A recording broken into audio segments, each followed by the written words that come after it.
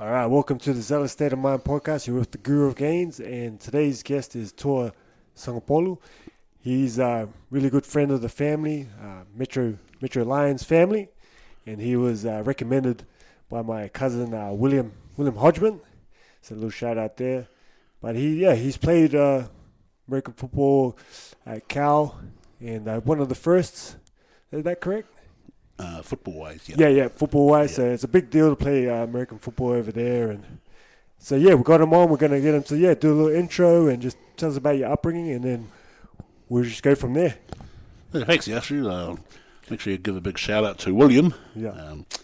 Background, I was born in Wellington, and then moved to Samoa for upbringing there. A few years, then moved back down to Christchurch. Did primary school in Christchurch, and then back to Samoa, then settled back in Auckland. And from Auckland, I went to Manaba Grammar. Yeah. What was the trips back to Samoa? Was it parents working Yeah, I think it there?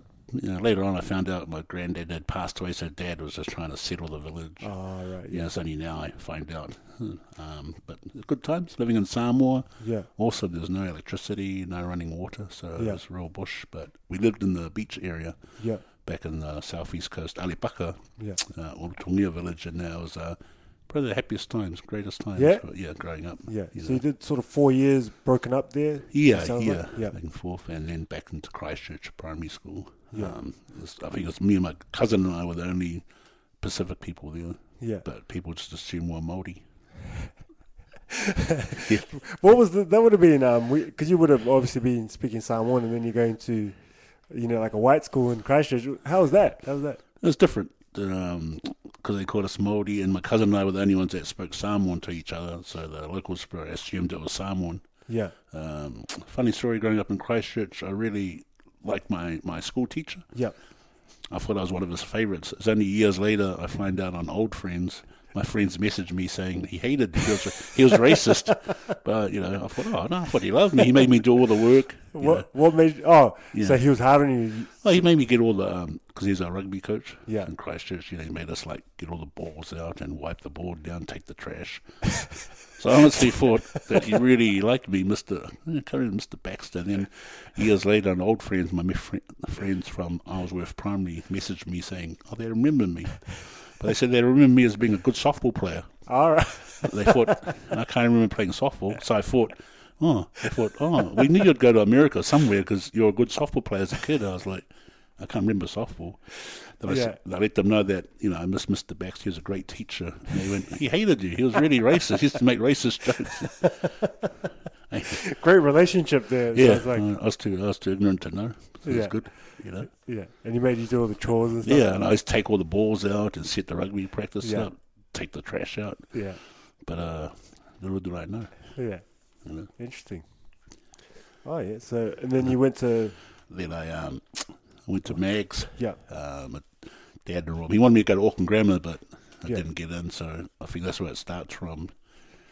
But then I went to Manaba Grammar and... a lot of people try to do that. They go to Yeah. Grammar and then they go to Mags or St. Peter's. Yeah. And because of my schooling, I didn't have my schooling.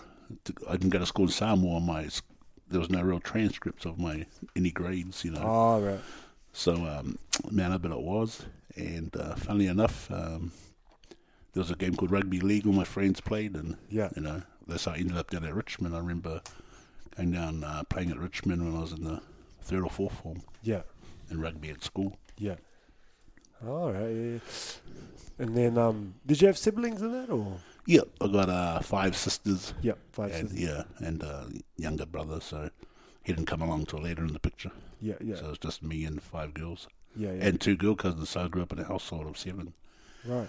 So I think that's why. So you all moved around when you're saying those? moving around? We settled in Auckland. And, Yeah. 7 sisters growing up. End up, talking. Like another sister, because I had no one to socialise with. I always talked to my sisters. Yeah. Put out the feminine side. Yeah. So what did growing up in Samoa a little bit? What did that? Do you still got funny things from there? Yeah, I'll tell you a good story. My first at one of my when I was at Cal, this is back in the early 90s before the internet, and I always remember reading Margaret Mead's book, the famous anthropologist, A Day in Samoa, A Life. Yeah. So if you go to Margaret Mead's book, there's a few chapters in her book, a chapter about growing up in Samoa, mourning. Yeah. It's beautiful. It's that on a matapaia, word sounds, and she writes 2 pages of beautiful what village life is like, and I copied those pages, handed it as my essay growing up in Samoa. Yeah, you copied it. Yeah. What, word for word or what? Oh, pretty much. Cause this is like 91, so the internet comes out in 92, when I can actually catch you plagiarizing. Right. And I handed the essay in, and my end of the class, my professor called me and she says to me, that was the most beautiful writings of, and I like to keep the story. So I was like, crap. I was like, oh no, I'm going to get busted. So I says, look, it's a family story. I'll talk to my granddad about it, and I'll come back to her. And I was like, so, the next day I came back and I told her, look, no, he doesn't want anything published or spread, because it's yeah.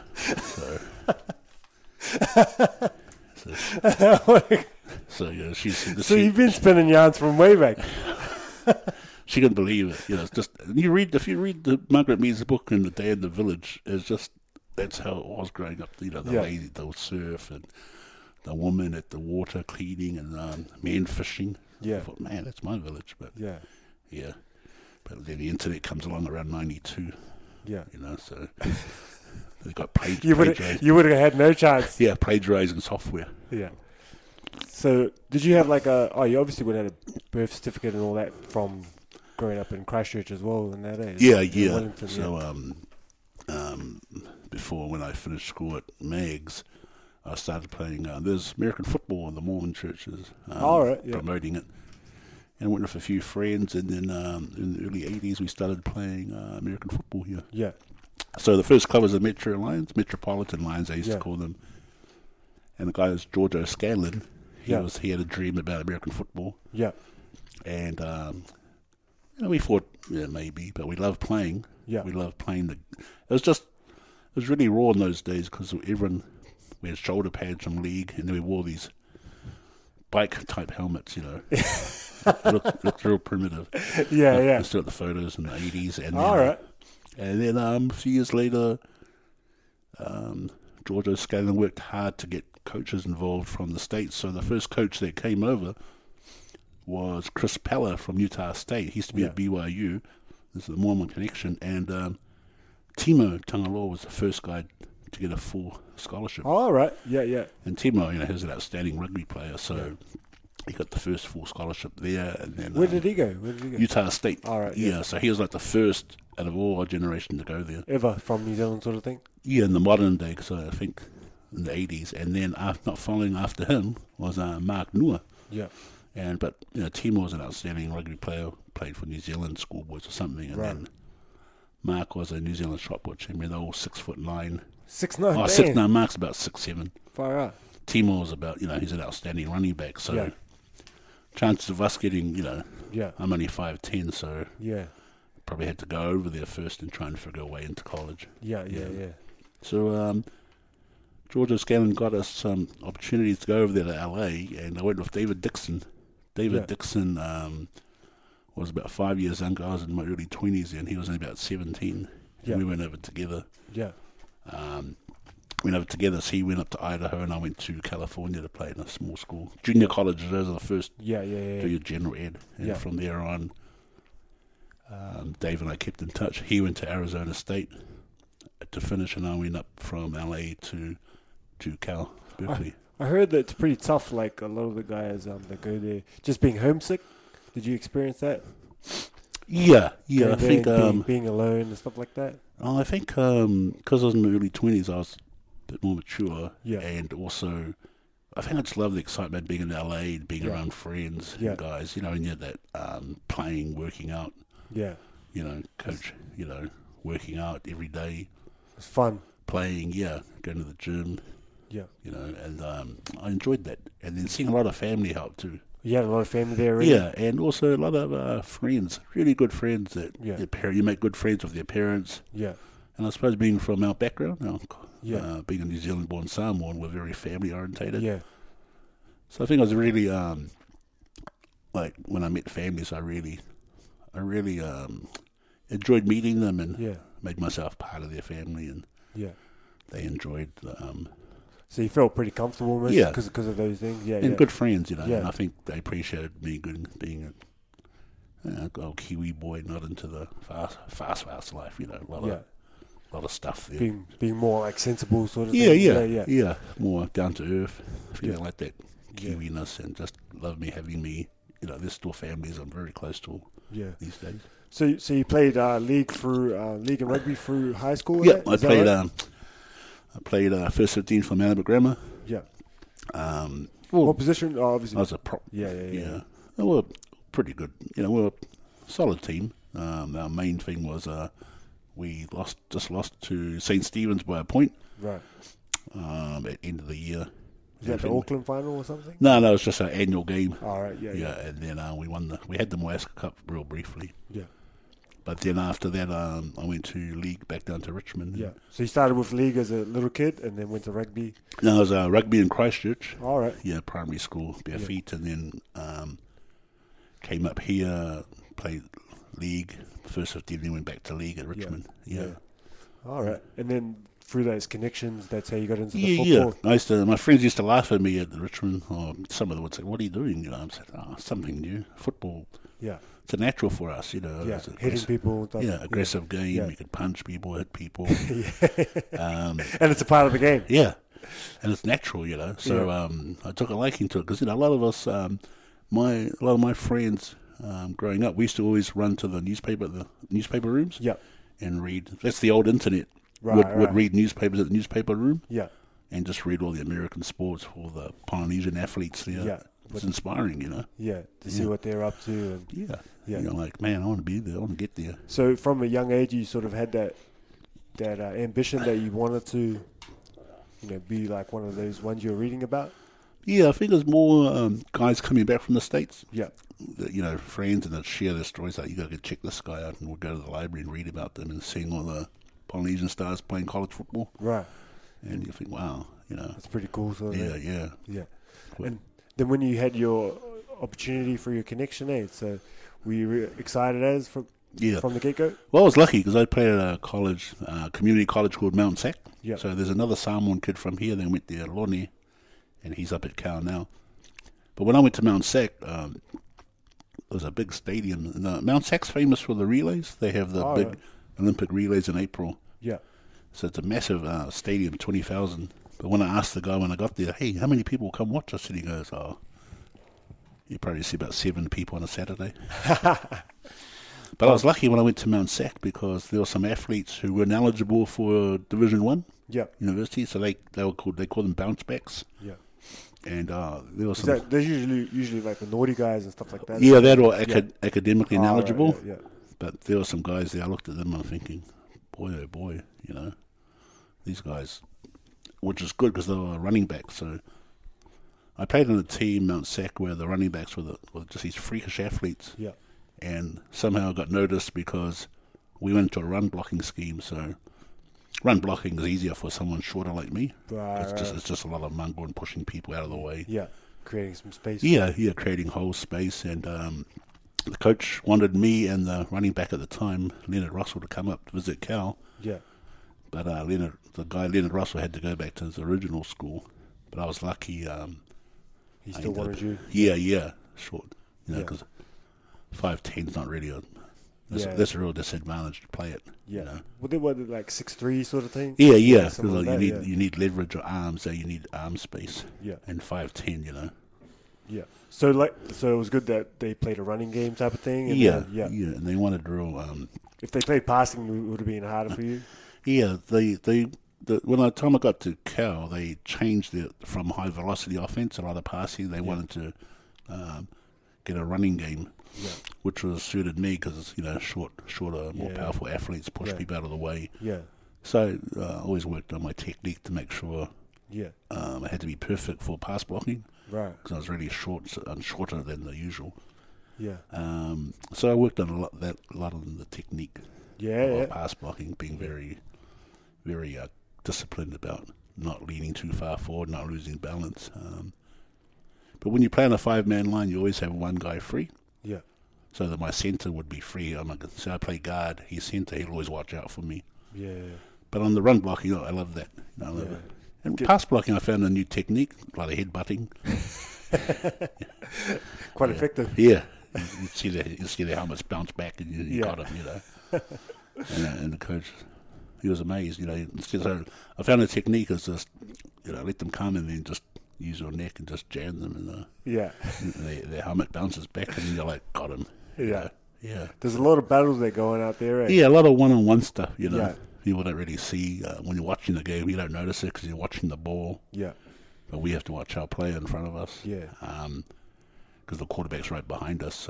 Things will happen where people blame the quarterback, but it might be I get pushed too close to him, and the quarterback can't throws him off. He can't. There's no lane for him. Yeah.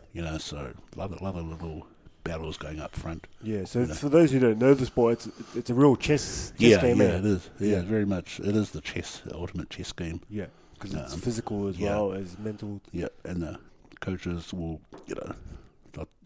they always use a terminology, take what they give you. And there is a lot of plays. There's chess, a lot of strategy. Yeah. With coaches are like, we're just going to run the same play, and you're getting hammered, but just have to be disciplined. Yeah. Do what you're told. There's a reason why we're running the same play. Yeah.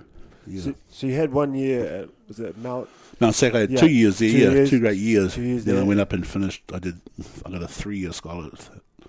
4 years to finish 3 years. Yeah. Up at Cal, so I went up there in 1990 up to Berkeley, and I think. How many years did you do there? So I did my 3 years there. Yeah. So 2 years at junior college and then 3 years. Yeah. And I got my degree from there. Where'd you get your degree? Political science. All right. Well, I did political science. A lot of pre-law people do that. Yeah. And also, when I took history, then I decided to change it to art history or English. They all had thesis. You had to graduate with a big thesis. Yeah. So I found out that political science, you don't have to have a thesis. So there's always loopholes. Yeah. And then I got a minor in Spanish. Was it Margaret Mead and now the thesis? I got a minor in Spanish, and I don't know how I got it, but I had some classes in Mount Sac that transferred over. So, when I saw they had a minor in Spanish, I'm like, brilliant. Yeah. So you would have had to be good at schoolwork, obviously being on scholarship. It's got to be, You have to. It takes a lot of effort to flunk out of school. That's what the coaches always say. Yeah. Because to flunk out of school, you don't go to class. You just sleep in bed. Yeah. And don't go to any tutorials. There's so much. There was so much help for athletes in college when I was to pass. You had study hall. You had tutors that would help you one-on-one. A lot of New Zealand tutors. They were a bit. I just felt the New Zealand tutors used to look down at us on me, just because they thought, this guy's here on a football scholarship. Right. He's just a meathead type of thing. Yeah, exactly. And then when they talk to you, they realize, you're not really that dumb. Yeah. And so you get a lot of help. Yeah. So those ones that fail school, they're mucking around. Yeah. That's you can't not pass if you just do your work and show up. Coaches, you always hear C's get degrees, and then the coaches would say D's get degrees. Yeah. I watched the Last Chance U. Yes. And they're all the bounce back type of kids, and they always struggle with school. Yeah. So just hearing what you're saying, they're mucking around. Yeah. So they shouldn't be failing. If you can't make it in junior college, you can't make it anywhere. So that's Mount Sac was a junior college, and the classes are all fine. Yeah. If you just, and I think a lot of them probably had bad habits from high school, right? And then take it to junior college, it's worse. And then they always say there's more talent playing in junior colleges, but they're just not eligible to play because of their school. Yeah, because of their schoolwork. So they're just mud, like in their schoolwork. Yeah. I mean, it's just not applying themselves. Yeah, you'll see that group that's not really caring. You'll see the other group that really want to go to a 4-year school. And community colleges, fun. It's like second chance high school. Yeah. It's cool to hear that the athletes that do get a chance, that they do have the support with the schoolwork and stuff like that. There's a lot of and I think nowadays they've changed a lot of the hours. They've cut back. Yeah. How much practice time? You're only allowed a certain amount, eh? Yeah. So it's easy to get the study in that, right? Yeah. You know, there's no reason why you shouldn't graduate when you finish. You know. Yeah. So you got 5 years, eh? So were you coming back in between? I only came back. I probably just came back once home. Yeah. You know, and I played league when I came back. All right. I was at my strongest. You know. Yeah. And I see if I can hurt some dudes out here. Yeah, I thought, and I was at my strongest, and I thought, I played the Richmond Senior Breeze, played the Mount Wellington Tip Top team, and it kicked off. I was chasing the ball down. I thought, okay, I'll see how this goes. And the guy's running up to me, and I just launch into him and hit him around the chest, and he goes flying backwards. I'm like, man, I'm powerful. ran off the ball, just run like, all the vigor, pumping high, because you can squat. Yeah. So, it gave me a run there. I've never been fitter and stronger like that before. Because you're pretty much like a professional athlete, eh? That's how I wasn't used to, because how the schedule goes is, so a normal week is, so on Monday is your training, you are just running light, it's just running on the field, doing some conditioning. Yeah. And then they go over the Saturday game, or the Saturday game, how you're going to run the plays. And so that's easier, than you go to dinner after, but you got to go to your study hall, make sure you get your study for classes. Before that, Yeah, Tuesday, Wednesday, usually the grind days. But what happens in between, if you have injuries, you go to the training room, you have to report to the training room. Yeah. And you have to get your 1 hour's film session watching. So you watch the opponent for an hour. You got to position. Then you have then you have meetings, position meetings. The offensive line will meet about 1 o'clock. Or 2 o'clock, you do your weights for an hour. So it's very regimented. Yeah. And if you're not structured, you won't make it. Yeah, it's going to be, you'll be behind, So you got to get your treatment. And then you got to be ready for practice at about 4 o'clock. Yeah. 3 o'clock, you watch it as a whole unit. Go out for 2 hours, condition, go down, have dinner, and then go get your work done. So during the season, it's the fans will party more, the students, but you might have a catch up later after a game, but not as much. It's not like it's more after the season. Yeah, spring season's more the party season. Yeah. The fraternities. I joined. What's that you joined? Yeah, so I joined a fraternity. It was only 1 block from the stadium. So it's easy. Yeah. So if you look at Berkeley's stadium, it's right at the top of the hill, the campus. So it's a long walk up there for classes. So I made sure I joined a fraternity, Chi Psi, and it's pretty good. We, just like the movies, we were middle of the road. We weren't really a top fraternity, but a lot of footballers joined it. Yeah. So we gave a bit of prestige. Right. Yeah. Built it up a bit. And I had positions in there. So there's actually a structure. Yeah. So 1 year I was pledge educator, which is you get all your people all your freshmen joining, and I made sure they weren't hazed that much, Yeah. I'm not, But I mean, when we joined, we said we're not going to get hazed. Yeah. Yeah. We'll do anything, but you're not going to haze us. Yeah. Did you get hazed when you first? No. We told them the rules. We'll do anything. I mean, just your first year at Cal. Oh no, because I think being a mid-junior transfer, and because I was a bit older then, they left you. Wasn't going to happen. No. Yeah. But we did taper. I remember the guys. One of the cheeky freshmen made comments. So the guys got him, tied him up to a goalpost, and he ended up crying, nearly leaving. Yeah. The hazing, it's not that bad. I think other schools might have it worse tradition. Yeah, just depending on the school. Yeah, Berkeley's pretty, pretty relaxed. Yeah. Back then it was, Pretty chill. There's some old school guys who are quite strict on the young ones, but never that extreme. Yeah. So you were quite a structured guy. Obviously, if you had that type of regimen throughout the week. Where did that come from? Did your parents teach you that, or? Well, I gave you the structure, but what I did a lot was we played cards every night. Cards? Yeah, video games, Nintendo. So, even though that was a structure, we found ways to get around it. When you join a fraternity, so the boys before you, everyone, there's always a pile of exams from the previous notes. So a lot of times would just find old notes of essays and copy those essays. And then because we have guys wanting to join the fraternity, we'd just knock on the door. And I was always polite. I'd say, hey, listen, can you answer this essay for me? Because they're like, yeah, sure. And it's okay, have it in my room by the next morning. So I made full use of all that, Yeah. The football benefits. Yeah, like, look, I'll give you some tickets. And, well, lucky then, our team was really good. We became a national prominent team of that year, 91. Yeah. So tickets were real good to give away, and that was nice. The guys would like do what they were asked, Yeah. Hey, can you have this paper ready? You answered, Yeah. And I found ways. A study groups, there'll be of 10 people in a study group, and I think copying the readers, readers in university, I like the booklets. Yeah. And I'd make a deal with everyone in my group, say, look, I'll make copies for everyone if you guys can just do my summary of notes. Yeah. And I'll deliver it. I'll hop on my scooter and just knock on their door and say, here's the summary of the booklet we have to read. Right. Yeah. So you found ways around. Yeah, to help people out, Creative.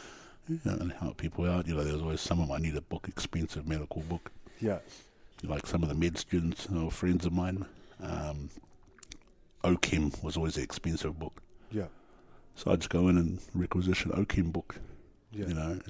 And even though I wasn't in the class, I'd just give it to them. Yeah. And I say, here's a book, Where did you get your education? Did your parents push you hard with that? Yeah, so I ended up education. I was really good in primary school. Yeah. And then with that teacher. And I think my academics didn't show up to Walking Grammar was because I didn't do school in Samoa. So when I started at Mags, I was a bit behind, but I caught up real quick. Yeah. I remember Mr. Hall saying I wouldn't get school C, but I got school C, and then I got UE. I set the exam externally because I did a lot of reading. What did you read a lot of? A lot of James Bond books. All right. Yeah. A lot of read anything I could. Yeah. Because I grew up reading a lot because I got sent away to go to school a lot, so I read everything. And I remember Friday nights, my dad would drive our family to the Graydon Library, drop us off, and we'd read all night, and then he'd pick us up. So and the teachers I found at Manawa Grammar at that time were awesome teachers. They're really dedicated. Right. They were really pushing. They loved, when you watch them teach, they loved what they taught. Yeah. Mr. Cole, Mr. Monk. Yeah. People remember their names, Yeah. And they pushed us, they challenged us, Yeah. And to read and to think, Yeah. So wow, it's awesome. Oh, it's cool. Yeah. I'm a big fan of reading and try to read a lot as well. And I got UE. I remember I didn't get accredited, so it really disappointed my parents. So I studied really hard to take the exam externally. Yeah. And I did. I passed the exam. And then my teacher at the time, Mr. Sharrock, he always made a comment like, don't leave it too late. Sometimes it's not going to be able to make up the ground. But I have a student last year who came out of nowhere. My name at school was Onissimo, so he always brought up my name. People would say, "Hey, your teacher, Mr. Sharrock, was talking about you." Yeah. Oh, yeah. And I think our school ground, my friends always amazed how much we knew about their history. Yeah. Yeah. And I think the school grounding we got here was really good compared to a lot of the public schools. Right. Some of my mates I'd help them out with essays or reading their essays. Yeah. Did you like the history as well? Here or? Just in general. Yeah, I think in New Zealand now times have changed, but the words got offered. A lot of us all selected World War II, American history. Yeah. I think because we wanted to look out. Yeah. And so they gave us good knowledge. So had a general knowledge of the states. Yeah. I find that us Kiwis and even Aussies know a bit about America and stuff. Yeah. But then when I go to the States, they've never even heard of Australians. or very vaguely, you know? Yeah. We're quite interested in the States in a way, eh? Yeah. Because of the Americans, the sports and that's what, that sort of stuff. Their marketing is really good. We're looking out to them. Yeah. hip hop culture and I think New Zealand. A lot of them thought it was by Australia, but a lot of them, the ones that knew rugby, would say All Blacks. Right away. New Zealand All Blacks. Yeah. I'm like, So are you still friends with some of the guys you went to school with? Yeah. Lucky for Facebook, we still keep in touch. I'm planning to go to a homecoming reunion next year, 2020. Yeah. So we're in touch a lot. Yeah. Oh, awesome, lucky for Facebook and Instagram. Yeah. Yeah. Was there a point where you were like almost going to live in the States, or? Yeah, I got married there and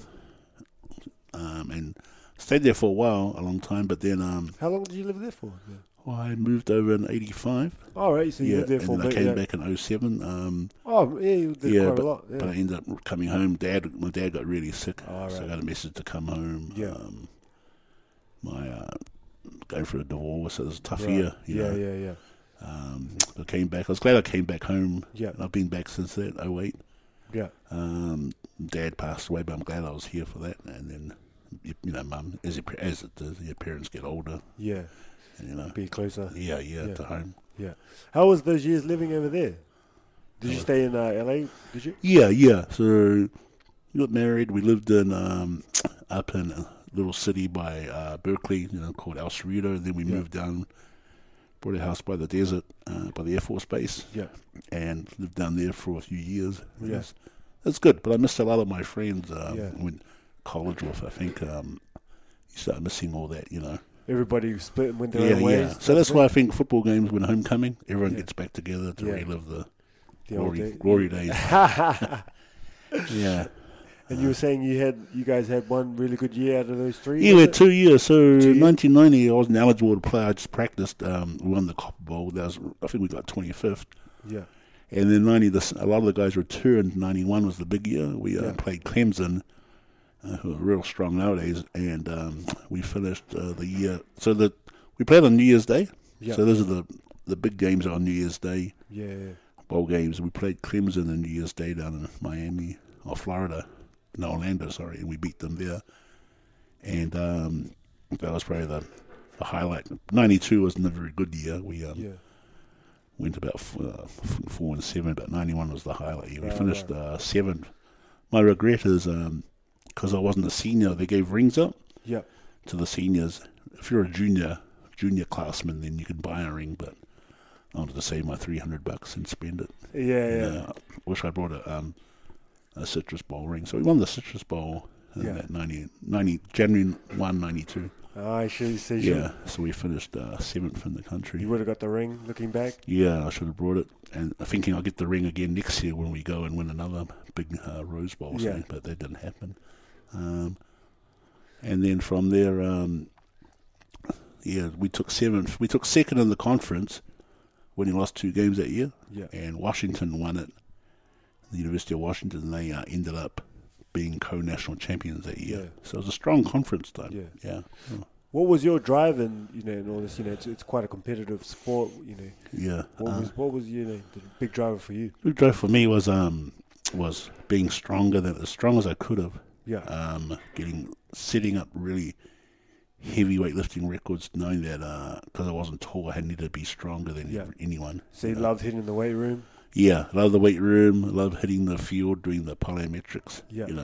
Trying to be explosive in that. Explosive and all that. Yeah. And I love the working out. Just the, just the fuel. You look at yourself and Did you get watching the Last Chance and that? Did you get blasted in that from the coaches? Yeah. So that's real. Yeah, it's all real. Yeah. So they get in your face. Yeah. That's real because it's their jobs, Yeah. So how did you handle that stuff? Usually owners want to punch him in the face or something. How did you handle that stuff? I just it's just the way it is. Yeah, I just took it. Yeah, and I think when I coached football here, I think I did that naturally, and to our kids here that are coaching American football. Yeah. Because I told them, look, I sort of eased up now, but I always tell them, look, wait till you get there, you'll understand why I'm so hard on you guys. Yeah. Just trying to get them ready, sort of thing. Yeah, that's not acting on to tell people a last chance either. That's real. Yeah. But I'm lucky at Mount Sac. I had a great coach. I had 2 great men that coached. I call them like mentors. Bill Fisk, he was the Mount Sac coach. He was an older guy. Yeah. He was a lovely man. He treating me like a son, Yeah. Oh, nice. Big Sam, we always talk. Yeah.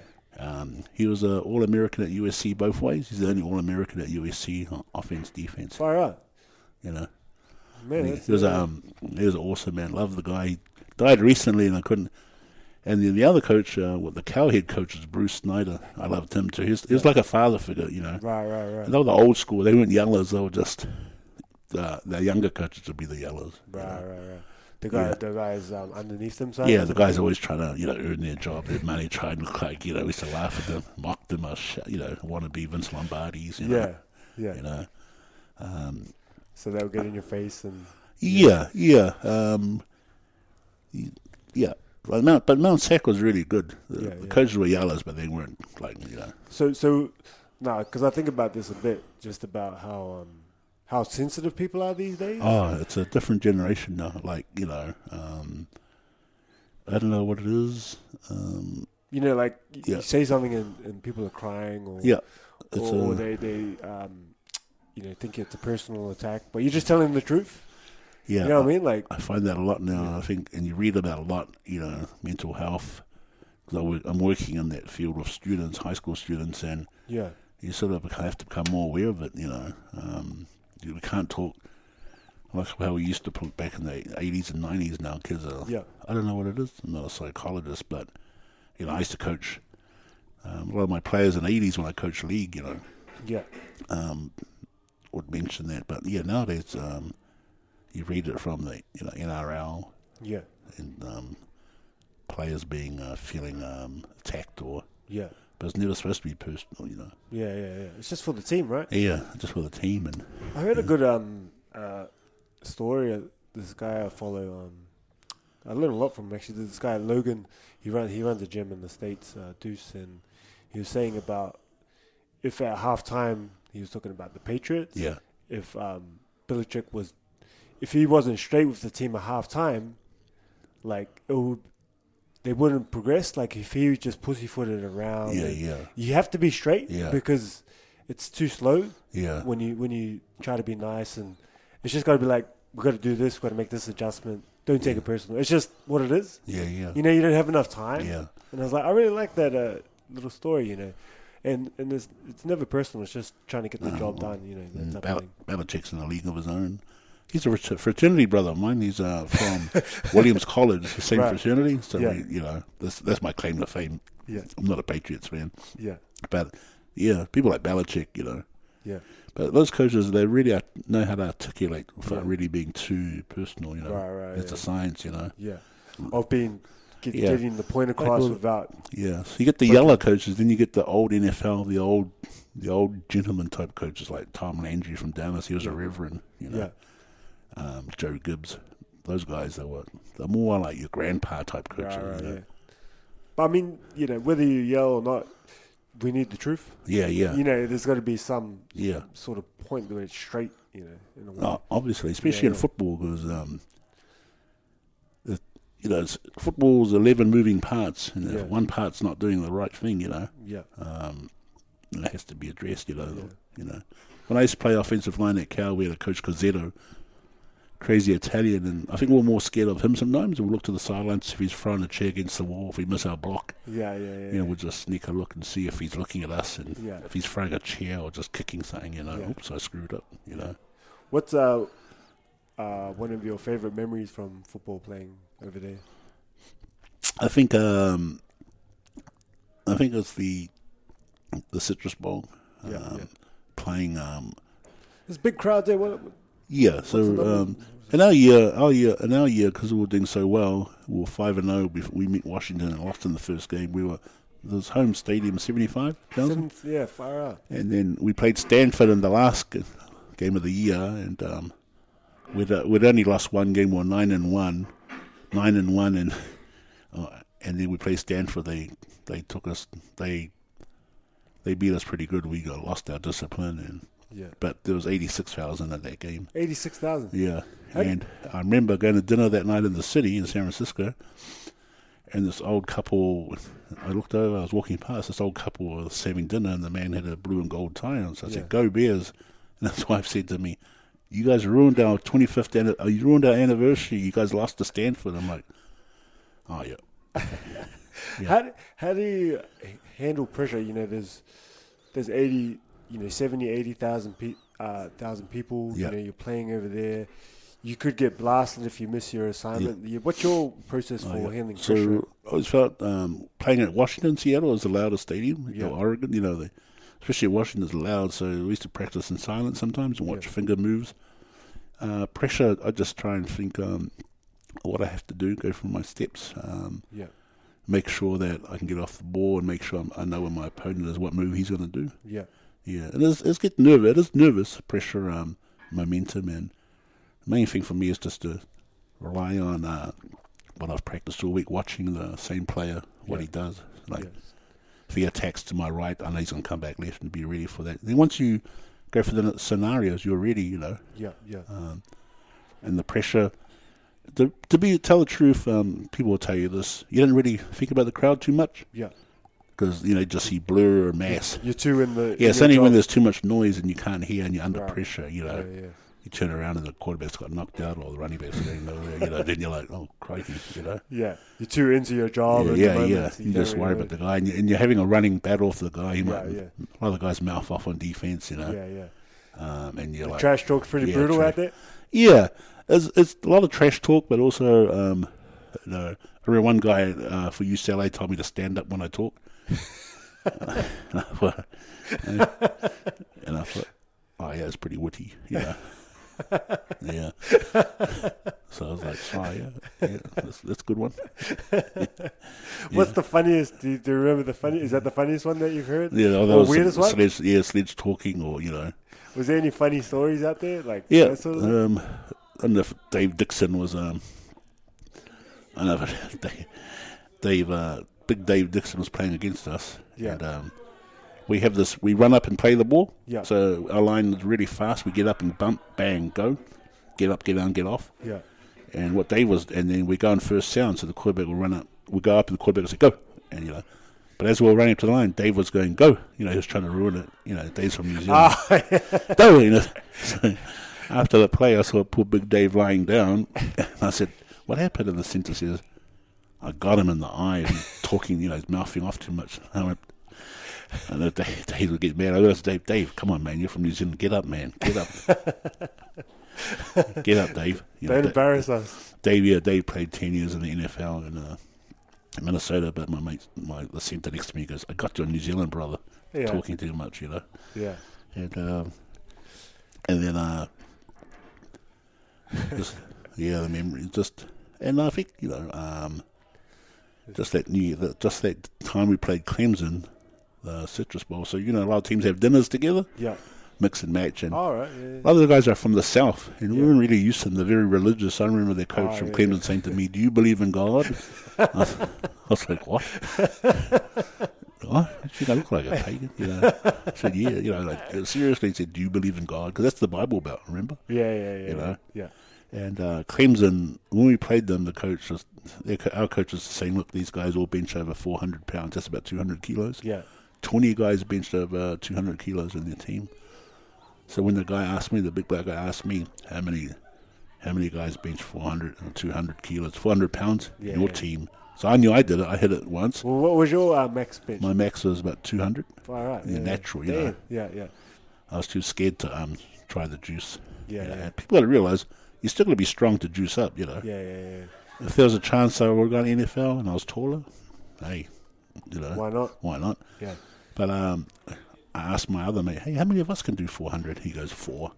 Fire up. Yeah, so only 4 guys on our California team could bench that. But we played them, they were a monstrous beast type team. And it's the first time I saw tactics of speed working. Yeah. We tired them out, Yeah.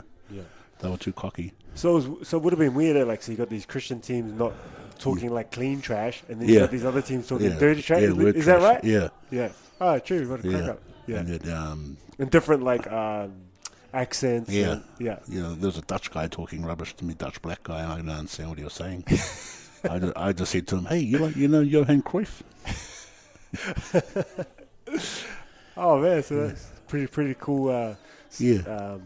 experiences and stuff like that. No, so not the NFL, it was out of the picture type of thing? Because of my height, yeah, but my junior year, the thing I enjoy the most, I always take this, is the Redskins were coming through to watch film for the seniors, our senior players. Yeah.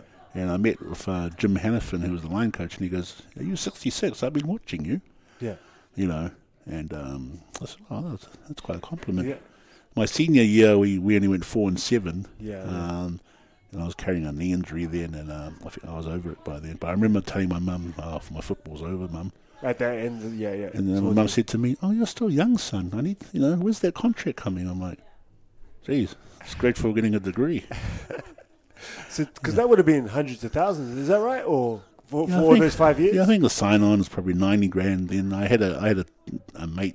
He played 10 years in the NFL, and he told me he earned 90 grand in total. I mean, for your education, it would have been. Oh yeah. So it was around 50 grand New Zealand total. Each tuition and board. Yeah. And lodging. Yeah. So 3 years, 150. So I was lucky. I'm lucky now. I hear people talking about school loans. I never had a school loan. You got roughly 50K each year. Yeah. Taken care of. Yeah. Wow, awesome. Yeah, so you see the value. All you see is a tuition, board, and books, and you're like grateful, Yeah. So I was really grateful. And food as well, eh? That's the best, Yeah. Training table, they call it, you know. And you would have been able to eat. Did you have plans or not? Just eat as much? No, they just had, now watching the Game Changers, it's different back then. It was all about meat, barbecues, yeah. pork. Honest, never eat so well. That's the one thing I missed about football the most was my first month out of when I graduated in football. I wasn't around football anymore. I missed the eating, meat, the steaks, the pork, And it was a party of just your position, just the football team. But I think because of the rules and Title IX, so we don't have it. Football used to have exclusive use of the training facilities and football, but I think they've had to open it up, equality. Yeah. And coaching women now, I'm a supporter for it, Yeah. But back then it was exclusively the football team and basketball, the big money sports, So what about with there's quite a few Kiwi guys going over there to the States? Yeah. I've heard that a lot of them struggle with being away from home. Is that correct? Yeah, I think if they're a bit, around the 17, 18s, there's a boy like my nephew I coached. I think it's if they're raised well. He's over there right now, JJ Tuali, he's at New Mexico. All right. There's Lonnie Isara, he's about 21, 22, so he's quite, but that is a big, big jump, yeah. Yeah, especially I understand now why NRL kids go away and they get homesick, Yeah, it's quite a common thing, eh? Yeah, so you got to have that special type of kid that wants to make it, and go over. Yeah. And that's our whole dream. That's my whole purpose now, is pushing kids to go there and play and do their best, So that's what you're doing now, like coaching and just develop people and push them on? Yeah, my dream, I always tell the Metro Lions football, because summer's gridiron time here. Yeah. I always tell them I want to retire because I want to go to Piha and be a lifeguard. But that hasn't happened, I love football. I think when you fall in love with football, it's like your first girlfriend. It's like a little bit more than league. And league and rugby, we do it out of traditions, but football is just a whole new game changer for me. There's aspects about the game. I love kids coming along. It's a safer game now. Yeah. It's safer to play, A lot of them saying with the head. Head. So you were lucky to come away, all right? A lot of them end up damaged. That's what I hear, eh? Is that right? That's what I thought I'd be. I failed my eye test at the Specsavers. Yeah. And I thought it was that, but it was because I fell asleep in the test. No, I think a lot of the guys that use their helmet a lot maybe suffered that. I'm just guessing. I made sure your shoulders and that. Yeah, I made sure I made sure my traps. I read some, the book by Joe Wade. The Arnold Schwarzenegger book, How to Make Your Neck Strong. So I always made sure my traps are strong. Yeah. Just because you how you use your neck and you bring the neck back and bang. Yeah. But sometimes I have weird nights sleeping. But I think I'm lucky I came out of it all right. Tell us about that cortisone story. Oh, my knees. I remember you were telling me before. Yeah. So I used to get when my knee started hurting when I was in junior college. Yeah. I used to get cortisone shots, and I thought, oh man, my knee feels good. Running around. And Sunday morning, I get up and I can't even move my knee. But I go to the physio. The physio goes, that's just cortisone coming out of your just leaving your body. I thought, oh okay. So I used to get a lot of cortisone shots, especially for shoulders. Yeah. Cause you just do anything you can to get on the field, you know. Yeah, that was just a part of the game? Yeah, so I used to get quarters and shots on my shoulders before I went out. And, most games? Most games, yeah. Far out. And my shoulder's paying for it, but hey, that's part of it. That's part of it, yeah. And then the knee as well? Did you get surgery in that in the off-season or not? Yeah, but I had a little biopsy on my knee. Yeah. Yeah, but then I found out later you didn't really have to have one, you know. Yeah. But you get minor surgeries because I think they try not to spend too much on certain unless you have to, you know. Right. You know. Yeah. Just So you just played through a lot of pain? Yeah, or a lot of taping. Yeah. Because you have a lot of we separate 9 on the medical staff. Right. Yeah. So good resources and everything. Yeah. And you get your I was sharing the story. People if you go into a football locker room, you'll see about 7 tables, and all the players get their ankles taped. Yeah. And then the calluses cut off, and they do a lot of feet work. I'm like, we're pretty lucky. Trying to look after the guys. Yeah. I was like, when I was there was a Kiwi boy, came for water polo, Clark Tamariki. So we used to have this New Zealand club at Berkeley. Sean Marks came there. All right. Yeah, Played football. We caught up with him, had a barbecue, watched the South African World Cup with him, 95. All right. Yeah. Cool. Hanging out. Yeah. Yeah. All the Kiwis. Yeah. Anna Simsich, she came over. Anna Simsich, yeah. She's the backstroke Commonwealth champion. She came there, and then Daniel Loader was there. Far out. All you guys briefly, yeah. So we still trying to hang out. Trying to hang out with all the Kiwi athletes. Yeah. But it's a good time. That would have been good fun catching up with them. Yeah. Because you see the Kiwis. Yeah. And it's like nice to have a bit of taste of home. Yeah. Far out. And then what's the juice and that, was that pretty rampant in your team and the league? Yeah. So the funny story about the juice is I squatted 650 pounds. That's about 300 kilos. I could get 700 was my squat pounds. Yeah. That's like 350 kilos. And naturally, because I got an advantage, I'm shorter. I'm shorter than most guys, you know. And I like to... Yeah. And my bench was right at 420, which is about 200. And so with the juice, I knew you could tell who was juicing. They were strong. Yeah. They worked out just as much, but you know, people were open about the needles. Yeah. But when the NCA would send a note, they're coming to test, say today is Tuesday, if the NCA is coming to test tomorrow to the training, all the guys, all of a sudden all these guys wouldn't be able to train. So that was the juice squad, because apparently if you're running around or shopping, it'll just come through your system. Yeah. So when they're injured, they couldn't be drug tested. Right. So the drug tested all the guys who are still training, who are pretty drug free. Yeah. Far out. Yeah. Some guys, but they got into the real deep stuff. I think horse fingers. I can't remember the formidable, but I knew he was on steroids because I played against some guys. When I hit them, it's like hitting concrete. For real? Yeah, and I know this is not natural juice. This is not natural strength, Yeah. It's like hitting a rock. You could notice the dude. Yeah, as soon as you hit him, you could feel, and you knew, but, kick their shin. Yeah. Find different ways. Kick their shin, poke their eye, hit their balls. They, some of them get freaked out, Yeah, but you knew right away when you got into a block. Oh, man, this guy's got... Yeah. And then... You're going to be in for a battle today. Yeah, and so I'd cut a lot. I used to cut a lot because I was short. Yeah. I said, go for the knees. Yeah. Well, I'd have to have my centre help me all the time. I said, I need help. And you knew they were on steroids because a lot of them don't take their helmets off after the game. You shake hands. You can see their foreheads were like either overgrown. HGH, human growth hormone. Yeah. Their foreheads will be big. Yeah. And they have a lot of acne. Right. First. I heard that on their backs and stuff. Yeah. And my mates did it. So one of them, some of them had great careers at NFL. You know, some guys didn't take it, and they had good careers. So just depending on but the person. a lot of my African American friends, I didn't know of any. Usually my Palangi mates would take it. Yeah, it's different. Trying to keep up, sort of thing. Yeah. I heard the African American guys they're not really into it, eh? No, because I think they got the natural speed and stuff. Yeah, they're genetic, Yeah. Oh, if they did, I didn't know, Yeah. It wasn't a noticeable. Yeah, but it's scary. To me, it was scary getting a needle put in your bum. I always got to ask, hey, Yeah. But nah. What was the greatest lesson football taught you? Good you asked that, because Coach Bruce Snyder, the late coach, he always had this great saying, and it's just play one play at a time. Yeah. One play. Right. Forget about the last play. If the play was bad, move on, next play, Yeah. And it's a good life thing, one play at a time. Don't try and take on all your issues, you got to just do one thing at a time, Yeah, nice. That's so simple, but for me it's always been just play one play at a time.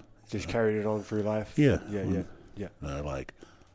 Not to panic and just,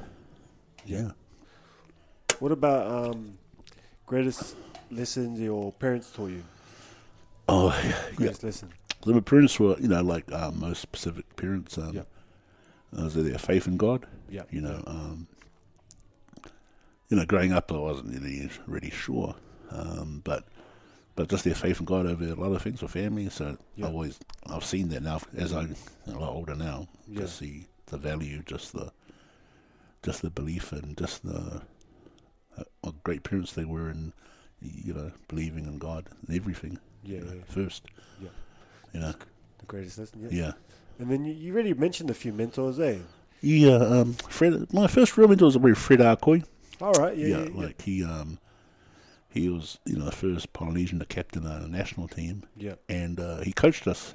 Right. And we weren't very good, but the belief, because I think he'd been to America a lot, and he'd come back with this different whole new persona about coaching, telling us we weren't very good. Yeah. And we were magicians, show some magic, and then we went out. We were 0-3. I'll never forget that year. Under 19s were 0-3, and we went out and beat Otahu, who were the top league team that year, 3-0. Yeah. And we got there, they were all playing touch at halftime, but usually getting changed at halftime. But I remember Fred saying to us, "This guy's, they're not even taking you guys seriously." Yeah. And we shocked them. And Fred, he didn't coach us that long. He was just a caretaker. So he's always been one of my mentors. Oh, nice. Cool. And favorite book? The book I always think of myself in this book as it's the Odyssey by Homer. All right, I've only heard of it. I haven't read it. It's a lifelong journey. I always think, hey, that's me. Yeah. So you put yourself as the main character, sort of thing. Yeah, that's how I always see the book. Put yourself in, Yeah. What's the lessons from the Odyssey? Oh, just it's the journey never ends. You're always going to be searching, Yeah. Because the journey can't finish. There's always, you have to keep going. Yeah. Favorite quote or saying? It's the one play at a time. Yep. Yeah. Carries over to everything, eh? Yeah. Yeah. That's nice. And definition of success? I think is me nowadays is am I the man that Christ, in my example, if I've led someone to Christ, I think I've been lucky to lead one or two people. Yeah. So I think to me, living a Christian-like life is a successful life. Yeah. Yeah. So to me, that success has to be, personally for me. Yeah. And is there any what's the question that people they don't ask you? Like, is there something that we missed that you would like to talk about? I mean, sometimes I'll get that quote. I'll say, "Man, I didn't know you knew that much about things." Like from here tonight, I'm going to quiz night, and I think we do pretty good at quiz nights, hangar bar sometimes. But I always get the question like, "Wow, you seem to know a bit." Yeah. But the way we are, we don't really, we don't go out and try to tell everyone. Yeah. Even though I'm a bit different, I might be. Yeah. But that's that. Always get a bit of a surprise. Yeah. Actually, I'm quite gentle underneath. Yeah. I'm quite gentle on the outside. Yeah. You just sort of learn how to switch it on and. Yeah. Is there like because I watch, Kai Green. Yes, the bodybuilder guy. Yeah. So he's, have you seen? What's it called? Is it Redemption or something? One of his ones where he's training and stuff, and I was like, man, this guy's obviously got there's something in him, mate. Like that, you would train that much, and there's a certain rage or something there. Like it's not normal to do that type of thing. Yeah, drive. Yeah. What with you, because your pretty much job is to hurt people, or was anyway. In a way, technically, You know, it wouldn't be just straightforward hurt people, but what was there a certain rage that you had, or was people always say like my parents, like they'd know my parents, and they say, "Well, your parents are the most peaceful Christian people out." But I think when I played on the field, you know, league rugby or gridiron, I had this. I don't know. I always thought about that. Why I played with a rage and you know, and then I was thinking, well, I don't have any brothers. I've always been on my own, and I don't know. And then I always realised that playing in a rage is great, but there's also got to be times, you know, But I think I had to think that way because I always shorter, you know. I think I better go out there and really hurt someone today. Do it for my parents or my being a Samoan New Zealander. You know, just proud. Yeah, you know, and I'd always get tearful when the American anthem came on because I always thought of home, and then you know, Gavin's all G'd up. Right.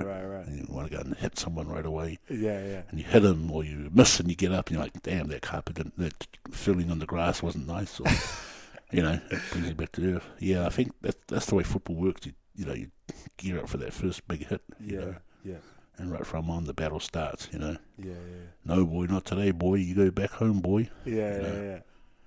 And I couldn't really say much because my accent came out weird and they wouldn't understand, you know. Right. all the crap talking. Yeah. All right. Is there any last messages or things you'd like to push forward? Thank you for the opportunity. I hope you get to edit some of the stuff. Nah. No, As is. Yeah. No, just enjoy. And just enjoy working with young people in sport. You know, coaching women's gridiron has been a blessing. Coached rugby at Wesley College. That's a blessing. So every time I see Uncle Jeff's always putting on notes. You know. Yeah. When we won the counties Manukau, he goes, "You guys wouldn't last in Auckland."